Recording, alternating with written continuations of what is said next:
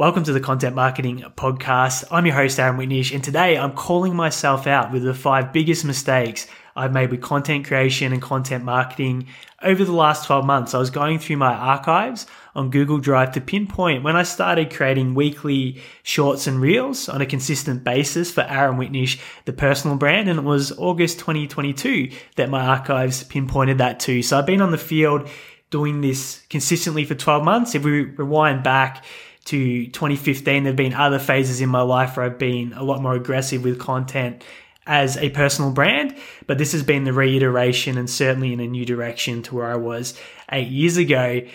And I was going for a walk on Sunday. We go to this local cafe called Matilda, which is amazing. It's in Mont Albert. We queue for 15 minutes for a coffee because it's that busy. Then we go for a walk and take our son Bailey, my wife Paula, and I down to a local park. He goes on the swings, the slide, the seesaws, and we just talk about our lives and our future and where we're going.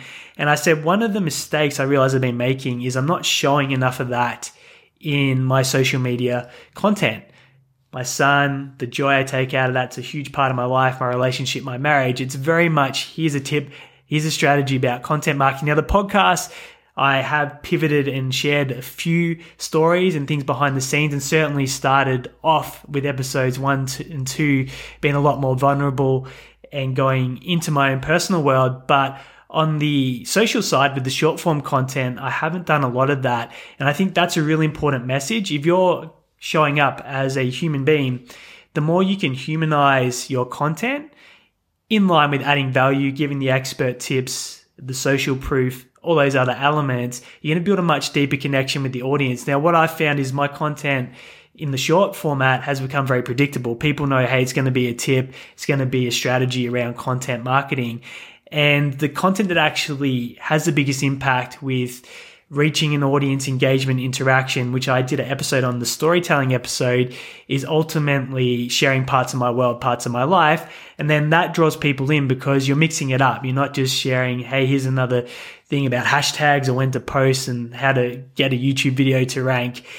It's letting people see and connect with you and being vulnerable, which is ultimately what we want as human beings. So if I was starting again from square one, I'd create some pillars and I go, okay, a couple of times a week, I'm going to showcase a little bit behind the scenes of what's happening for me, whether that's in my family, with the team, in the business, so people can connect with Aaron Whitnish, not just the strategy around what I'm talking about on social media. So this is a big mistake. And I would encourage you to be a lot more vulnerable and a lot more human with parts of what you're sharing online, even if it's business related content, because again, the deeper the connection is with your audience, the more they're going to relate to you, the more likely they're going to transact or think to transact with you over anyone else that's just a brand or another business. So that's number one. Number 2 is not enough leverage. And what do I mean by that? I haven't focused on collaboration with other creators, other personal brands very heavily in the last 12 months. So whilst I've been doing this podcast and we're getting very close to episode 40 now, I haven't pursued getting on other people's podcasts and other people's shows, which would ultimately build my audience, personal brand and impact and reach a lot faster. And we did an episode that went through the steps. We've been great at getting other people on podcasts using platforms like LinkedIn, but haven't been walking the walk, so to speak, in that area. And it's something that I'm going to pursue more in the next 12 months. And the way that you get on other people's podcasts, the easiest way to find people that host and run shows is if you go onto the LinkedIn platform, you go to the search bar, you type in podcast host, then you click on the people's tab, then you go to the filters section. You can then look for the industry that you're in, that your personal brand, your content, your business relates to. In the title section, put in podcast host and then the geography of where you want that host to be. If it's in your local city or in your country or it doesn't matter, you can filter that down and that'll bring up everyone that is on LinkedIn that has listed that they host a podcast. And what you can do is connect. And what I recommend if you want to get on their show is look for the posts that they've put about episodes onto their feed.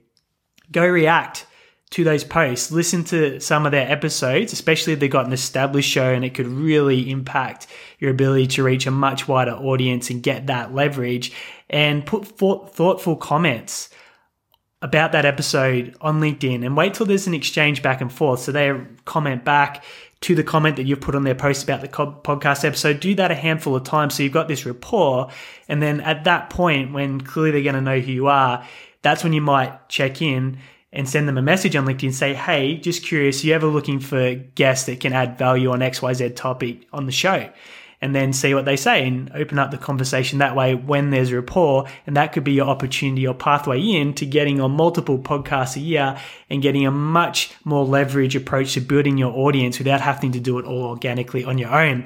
So like I said, I'll be pursuing that more in the next 12 months. And there's a strategy for you if you want to get on podcasts and leverage yourself across other people's brands and audiences and networks that they've already built, so you don't have to do it as well from scratch. The next one is too many platforms. And I did it deliberately just to see where the content would land, but I want to relay this feedback for you. So depending on where you're at in the journey, especially if you're starting out, it simplifies this a lot. So my short form videos are going across TikTok, YouTube, Facebook, Instagram, LinkedIn, everywhere. The challenge with that is you're spread all over the place. And content does perform differently on different platforms. There's different styles and different approaches that you strategically use. And it's hard to keep up community engagement and actually build a community around the content that you're creating. So what I would encourage you to do is pick the primary platform that you enjoy the most, but also is tailored to your audience and where they're most likely to consume content. Have that for a short form platform. So for me, it's always been Facebook. It's where my most active network is, my most friends and family that are most likely to engage. So I'm going all the way back to just focusing primarily on Facebook. I've deactivated my TikTok, my Twitter, my Threads, because at the moment they don't have a lot of utility. And until my personal brand and reach gets to a certain size or level, I should just focus on building a community on Facebook.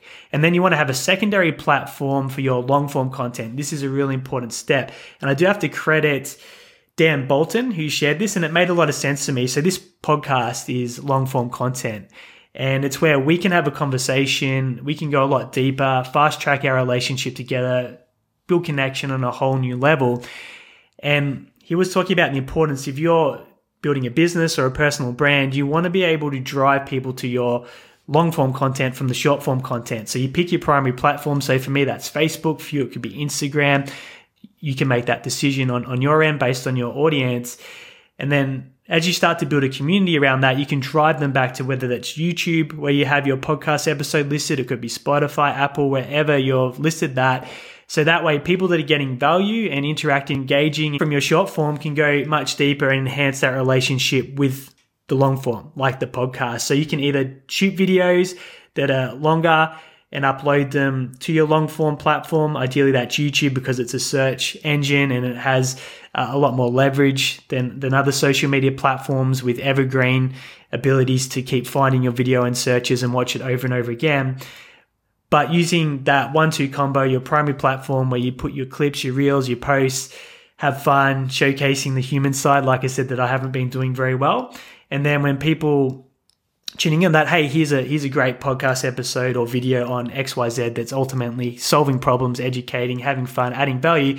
So that way, when you enhance the connection and relationship with the audience, you're going to be a lot more attentive to what you put out. So you're going to get a lot more engagement, a lot more attention, which is going to really skyrocket the performance of your content as a personal brand. So you'll be seeing the majority of my content focus go into a group that I've just created on Facebook, which is Content Marketing for Personal Brands. So if you want to jump in and join that free community, I'll put a link in the show notes. I highly encourage you to get in there. I'm posting in there almost daily at the moment, sharing a lot more of the human side as well as the strategic side. And then this podcast, you're already getting access to it, is the long form strategy for me, but I'll primarily be driving my Facebook community back to the YouTube version of the podcast. So that's how I'm approaching it. And you can decide based on where you're at, whether or not that will work for you.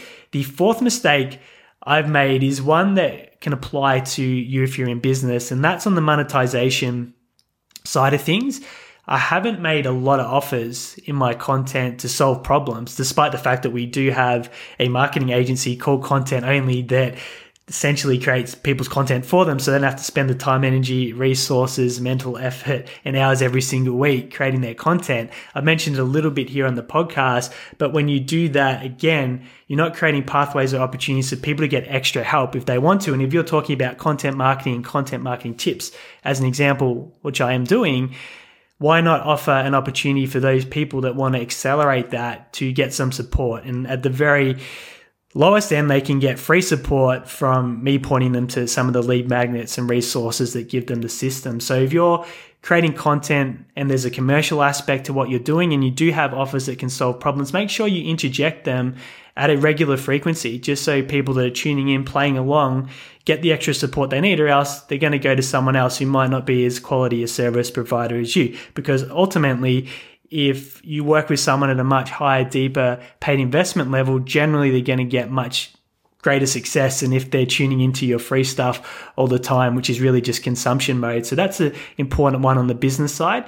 And number 5, the big mistake I made is a lack of CTAs, primarily on my short form content. We always encourage you to follow and review the show on the podcast episodes. In the short form, the clips that are less than 60 seconds in my written post, you want to ask people to either keep following or ask questions so they engage in comments. So you get that higher level of interaction, which will ultimately boost the performance of your content. I haven't been doing that very much. I've been shooting the videos, giving the tips, but not adding in that extra steps. Hey, comment a yes if you've had this experience, or what's been your number one problem with XYZ. Put it in the comments below. Hey, if you enjoyed this video, make sure you're following me, dropping 3 videos a week with more tips and tricks to help you create content in 2023, as an example. So make sure if you're putting content out, encourage community engagement, encourage people to comment, encourage them to follow, because again, that's what's actually going to drive and grow the impact that you have with your content. So that's mistake number 5, and I'll be doing a lot more of that. So I want to wrap this up with a refresh. And what would I be doing if I was starting with no followers, no base, from square one? The first thing I want to do is build the habit. And I was thinking back, and I did a video today about my running journey and how after 3 months of running consistently multiple times a week, I didn't have to think about running. It was just something that I did. I put my shoes on and I went out and running. Content creation is very similar. Once you get into a rhythm of posting X amount of times a week, and that typically takes between 2 and 3 months to form the habit, you'll find that you start doing it automatically. And that's how you're going to get that longevity and that compounding impact of creating content for your success.